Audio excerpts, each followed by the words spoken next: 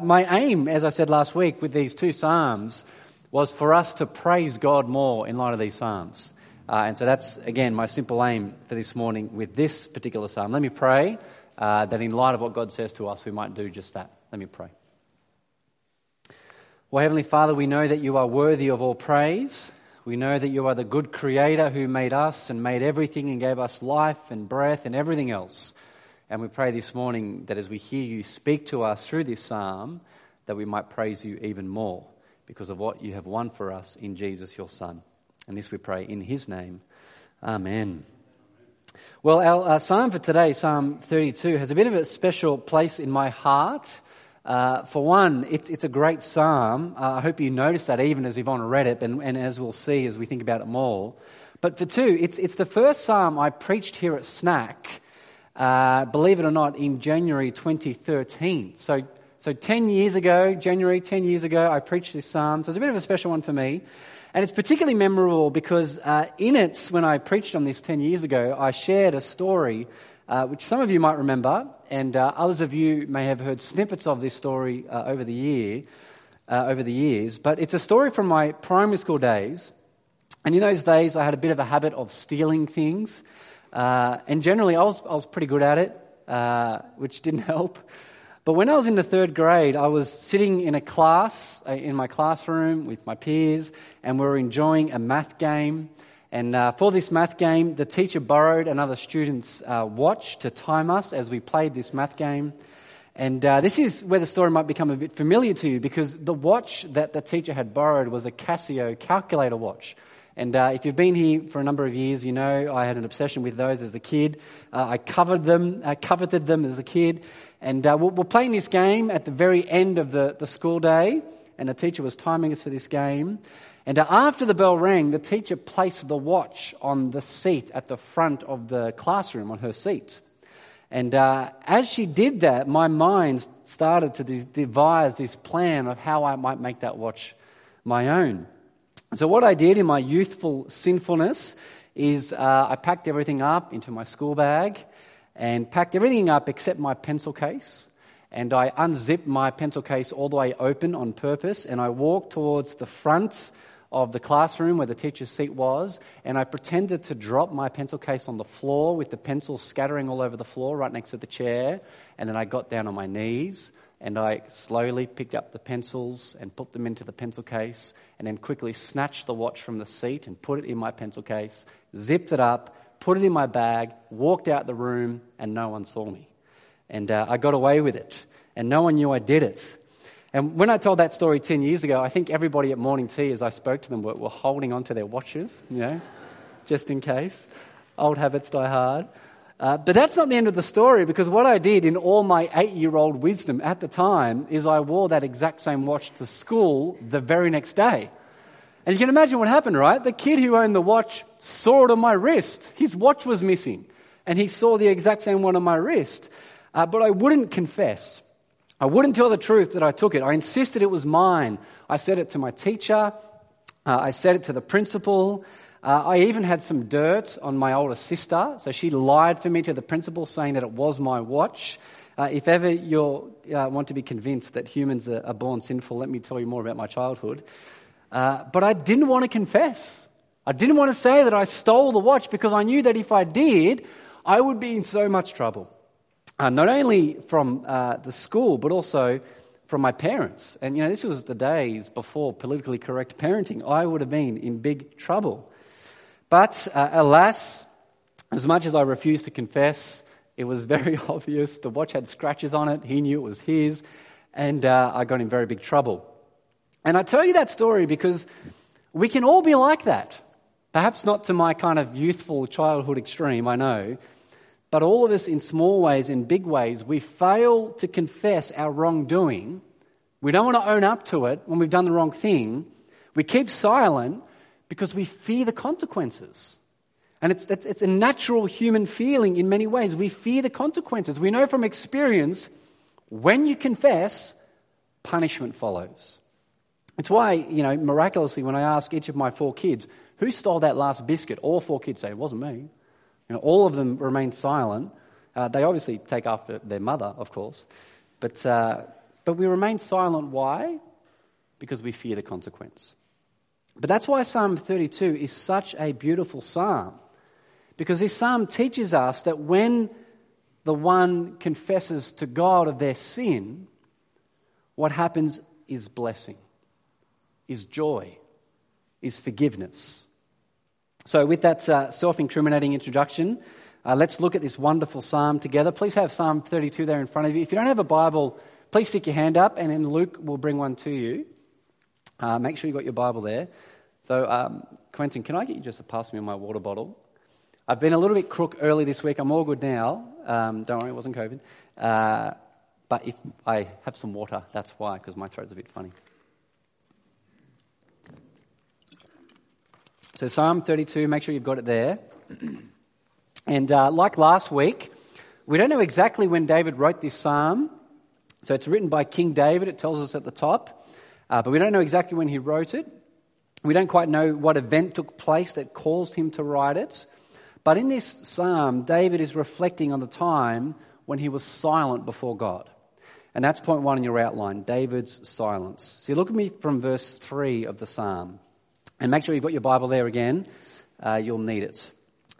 Psalm 32, look from verse 3. David writes, "When I kept silent, my bones became brittle from my groaning all day long.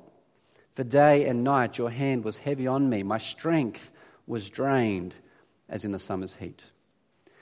And we know from the rest of the psalm that David was silent before God about his sin. And he was silent as someone who belonged to God. So this is someone who is a follower of God, who's being silent before God. It's not a picture of someone who doesn't know God, but of a follower. And at this point, they're silent.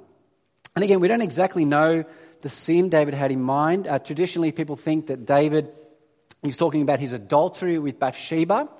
So if you remember that story from the Old Testament, and then that sin caused another sin where then he murdered Bathsheba's husband, Uriah. But it could just as well be some ongoing sin in David's life.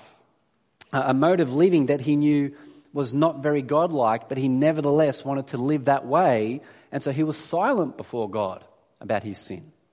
But notice what the silence meant for David. Look again at verse 3 and 4. Because of his silence, his bones became brittle from his groaning, and God's hand was heavy upon him, and his strength was drained. And so his silence brought misery. It brought anguish. And we're not told exactly what that looked like for David. It could have meant some sort of physical illness or anguish. It could have been the mental weight of guilt that he felt from his sin. But either way, his silence brought him nothing but misery. And worse, it brought the hand of God against him. And that's the first thing we need to learn from this psalm. To be silent before God is foolish. And it's foolish for 2 reasons. For one, it's like Adam before God in the garden. I mean, just think about Adam for a moment in the garden. See, he knew that God was the creator of all things, that he made him and made the whole world. Yeah, he'd seen God create Eve from the side of his rib. And after Adam had sinned, after Eve ate, after Adam ate, what did Adam and Eve in all their wisdom do? They knew they were in trouble. They knew they did the wrong thing. So what did they do? They hid. Just imagine it. Hey, Eve, I've got this great idea. I know we've done the wrong thing, but surely the all-powerful, all-seeing, or all-knowing creator of all things will never find us hiding in his garden that he's made. I've got an idea. Let's go hide. It's foolish. It's the child that says to the parent, no, I didn't take that last bit of chocolate, but then they've got chocolate all over their face. And we can laugh and mock at the way that Adam behaved and the way that child behaves, but that is what we do when we're silent before God. Silent about our sin. God knows. He sees it all. It's foolish to be silent before God. And for 2, it's foolish because then the guilt and therefore the judgment of God stays with us. I do think that the groaning and anguish that David speaks about in verses 3 and 4 is the misery that comes from his guilt in being silent. And can't we all relate to that? You know, that thing that we did, or the thing that we said, and that trouble that it then caused. And yet no one really knows the part we played in it, but we know, and so we feel the guilt. And it niggles away at us to that point where you feel physically sick from, this sin that you've done and all the trouble it's caused. And in this psalm, the guilt of that sin is against God. You see, to be silent before God is foolish. So let me ask, how are we going at confessing our sins to God? How are we going at confessing all of our sins to God? Because He knows it all. We can't hide it. Have you been silent? Have you been hiding foolishly? And if you have, why? See, sometimes it's because we love that temptation or that desire too much. And so we don't want to bring it to God in confession because we love it so much. We love it, and so we try to hide it from God. And we kind of compartmentalize it away from God, thinking that somehow that part of our life God won't find out about, won't know about. Or maybe you're afraid to confess to God, fearing what might happen because our experience tells us when you confess, there's punishment. Or perhaps you're silent because you don't believe your sin is actually all that bad, which sadly is the majority of our world. You see, one of the greatest tricks the devil plays is making our world believe that sin doesn't matter, that living in a way that isn't pleasing to God, it doesn't matter. But this psalm teaches us that those ways of thinking are simply foolish. Not only because God is the all-knowing, all-seeing, all-powerful God whose hand is heavy upon that silent sinner, but because He's the all-forgiving God. See, look at what David does next in the psalm, and this is point 2 now, David's acknowledgement. Have a look from verse 5. So in the midst of his groaning and under that heavy hand of God, David writes, verse 5, "Then I acknowledged my sin to you and did not conceal my iniquity. I said, I will confess my transgressions to the Lord, and you took away the guilt of my sin." You see, we really must marvel at how incredible that is. I think it's easy for it to kind of wash over us and go, oh yes, sin's forgiven, great, lovely. Just, we need to marvel at this. Well, whatever it is that David has done, whatever it is that's kept him up at night, rolling around because he can't fall asleep because the guilt is heavy on him. Whatever's filled him with so much guilt that it seems he's physically affected by the thing that he's done. Could be that thing with Bathsheba and the murder of her husband. Yet the moment he confesses, God takes away the guilt of his sin. And isn't that just backwards? That's backwards to how our world usually works, because confession brings judgment. See, when I acknowledged my sin and did not conceal the fact that I stole that poor kid's watch, I got busted. Punishment was the result. But here in the psalm, confession brings forgiveness. We must marvel at that. You can see why David says what he says back in verse 1 and 2. Just look back at verse 1 and 2. Where did he start his psalm? Verse 1, he said, "How joyful is the one whose transgression is forgiven, whose sin is covered. How joyful is the man the Lord does not charge with sin." You see, if we don't marvel, it's because we don't understand that what David deserved was punishment, and that what we deserve by nature is punishment.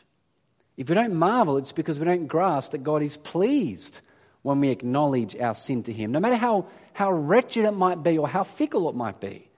No matter the darkest of secret that you've kept in your heart and you've told it to absolutely no one, or that sort of word said in haste that was just, a bit unhelpful. See, God is pleased when we bring those things to Him. And you can tell that David marveled because what he does next is he invites us to be like Him. Look at verse 6.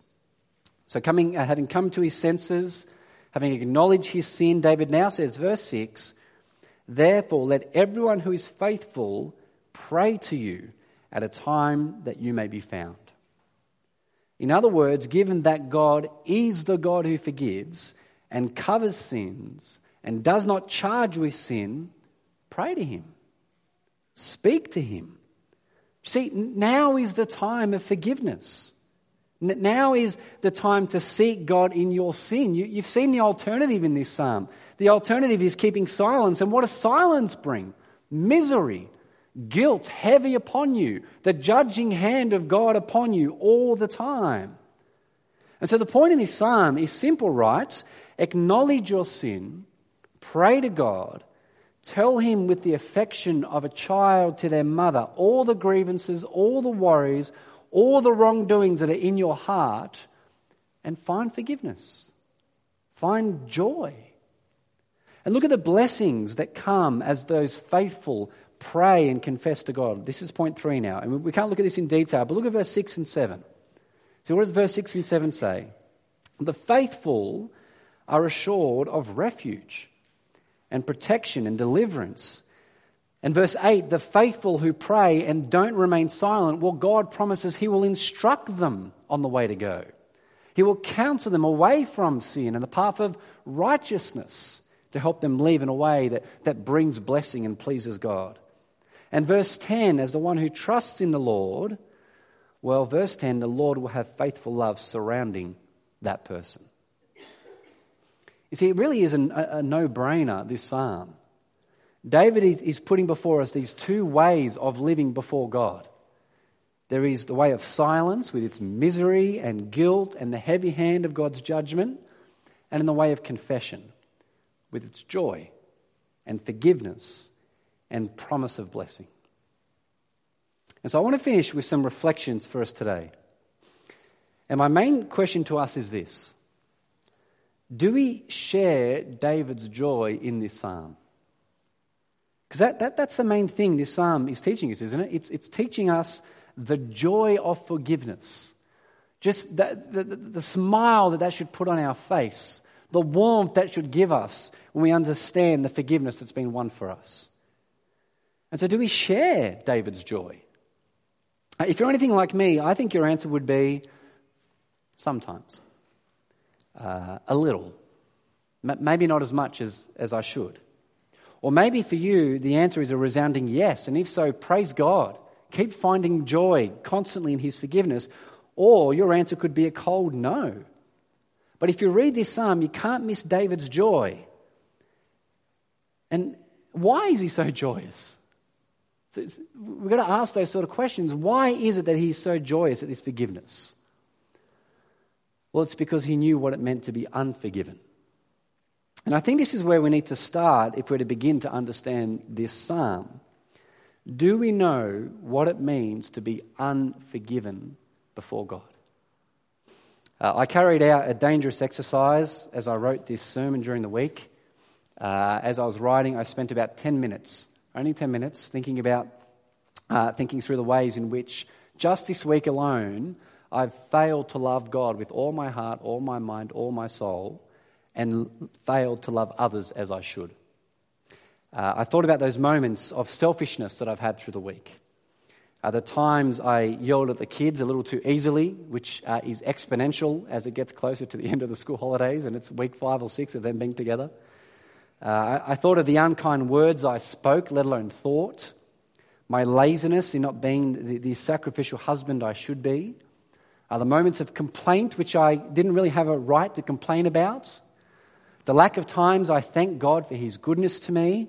The prayers that went unprayed, the praise that went unsung, the coveting of my eyes, the lusting of my heart, my greed in the things that God has given me, the grumpy moments, the angry moments, the frustrated moments. And with many of those things, it's not just one moment, it's many moments.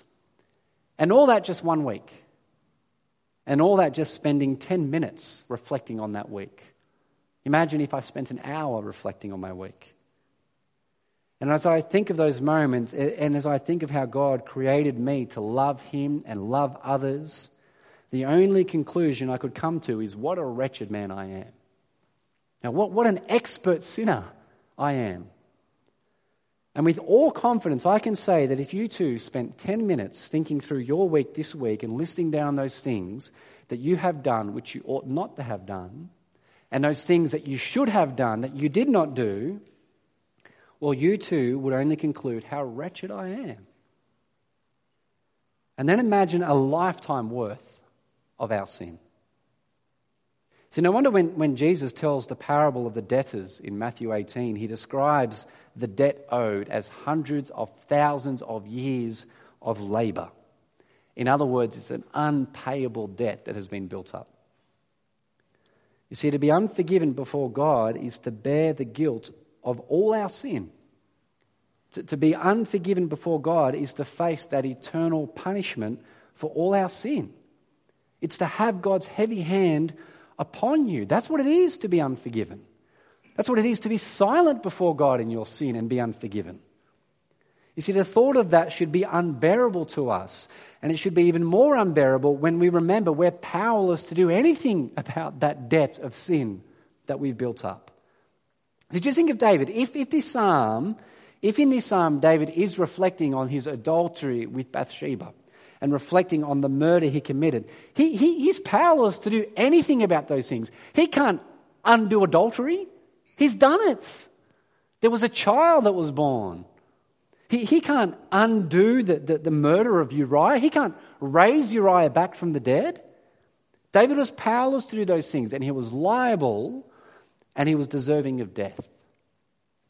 And yet, when he ceased his silence and as he came to God in confession and sought God's forgiveness for that sin, for his sin, God forgave him. And that's why David was so joyous, because he knew he deserved none of that. He was a guilty sinner. He knew that the punishment he deserved was what he deserved. He was joyous because he was spared. And he was joyous because that relationship between him and God that was broken because he was silent to God and ignoring God had been restored. That's why he was joyous. And while David didn't know it at the time, all his sins were forgiven. All his sins were paid for in full because of Jesus. Because God, 1,000 years into the future, would send his son Jesus to deal with David's sin so that he might be forgiven. You see, it's only as we remember what it means to be unforgiven and the debt of our sin, facing God's just punishment for our sin, that then we can begin to understand why this psalm is such a joyous psalm and why forgiveness is so joyous. See, all those moments of selfishness, all those unkind words, all those moments of coveting and lust and prayerlessness and praiselessness and thanklessness to God, Jesus died to forgive you of those things. So many sins, such an unpayable debt, such a hopeless situation paid for in full by Jesus. It's how joyous. Relationship restored with the Creator God, who is our Father now. Do you see, why would you remain silent when you can come in earnest confession to the God who's pleased to listen and pleased to forgive you no matter what you've done? Come to him earnestly. And he forgives you justly. He can forgive you because Jesus died for that sin. It's just for God to forgive because of Jesus. See, the old hymn writers, they got this so right when they penned their hymns. One of the most famous hymns of all, Amazing Grace. How sweet the sound that saved a wretch like me. I think it's quite bizarre that hymn is one of the most famous songs of all time. And lots of people around the world sing that song. I wonder if they understand what they're singing. I'm a wretch is what they're singing. And how great is God because he saved a wretch like me. Or another one of our hymns. And when I think that God, his son not sparing, sent him to die, I scarce can take it in. That on the cross, my burden gladly bearing, he bled and died to take away my sin. And in that great old Charles Wesley hymn, and can it be that I should gain an interest in the Saviour's blood? Died he for me who caused his pain, he's on the cross because of us, for me who him to death pursued. Amazing love. How can it be that thou, my God, should die for me? So do you see, when we think of all that God has done in Jesus, his son, and forgiven us because of him, how can we not sing along with David in this psalm? How can we not sing, how joyful is the one whose transgressions are forgiven, whose sin is covered? How joyful is the man the Lord does not charge with sin. How joyous. Let me pray. Well, Heavenly Father, we do ask that you might help us to come to grips with just how joyful forgiveness truly is. We pray that you help us to come to grips with just how sinful our hearts and humanity truly is. And we thank you for all that you've done in Jesus, your Son, to bring us to yourself. And we pray, Lord, that we would not be silent before you. That whatever it is, those sins that are in our lives, those things that we know that we should not have done, that we would bring them to you, that we would confess to you, and that we would praise and thank you that you are pleased to forgive us in Jesus, your Son. In his name we pray. Amen.